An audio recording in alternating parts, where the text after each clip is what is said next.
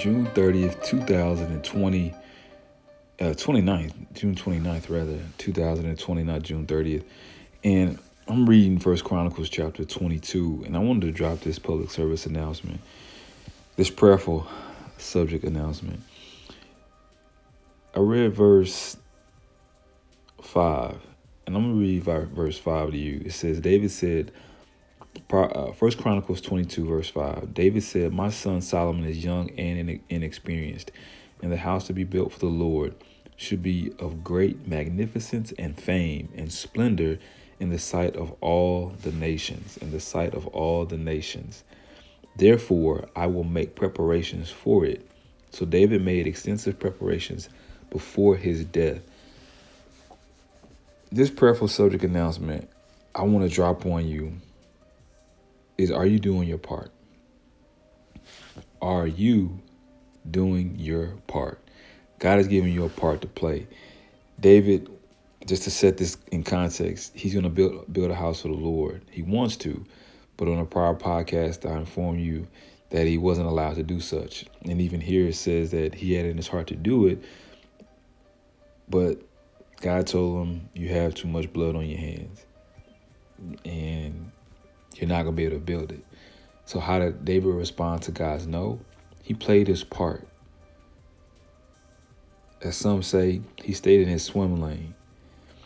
The problem oftentimes is we see the doors that have been closed, and we focus on the doors that have been closed, and we try to pry them open. There are certain doors that have been closed due to some of the decisions we have made. But we can't focus on that.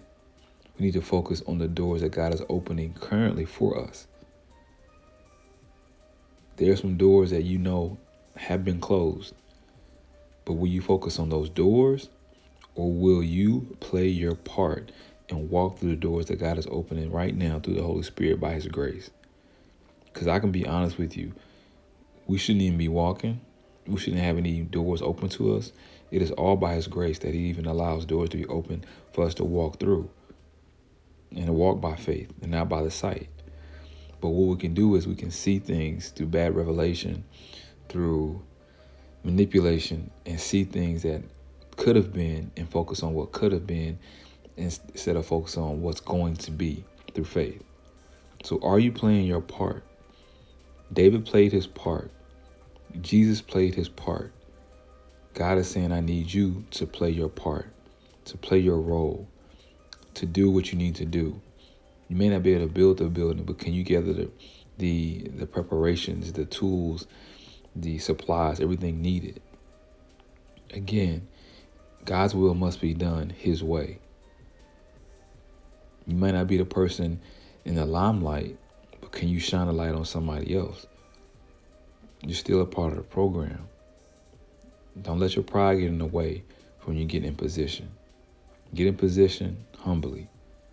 All right? Y'all be blessed. Y'all be encouraged. And excuse me, play your position because you need it in the body.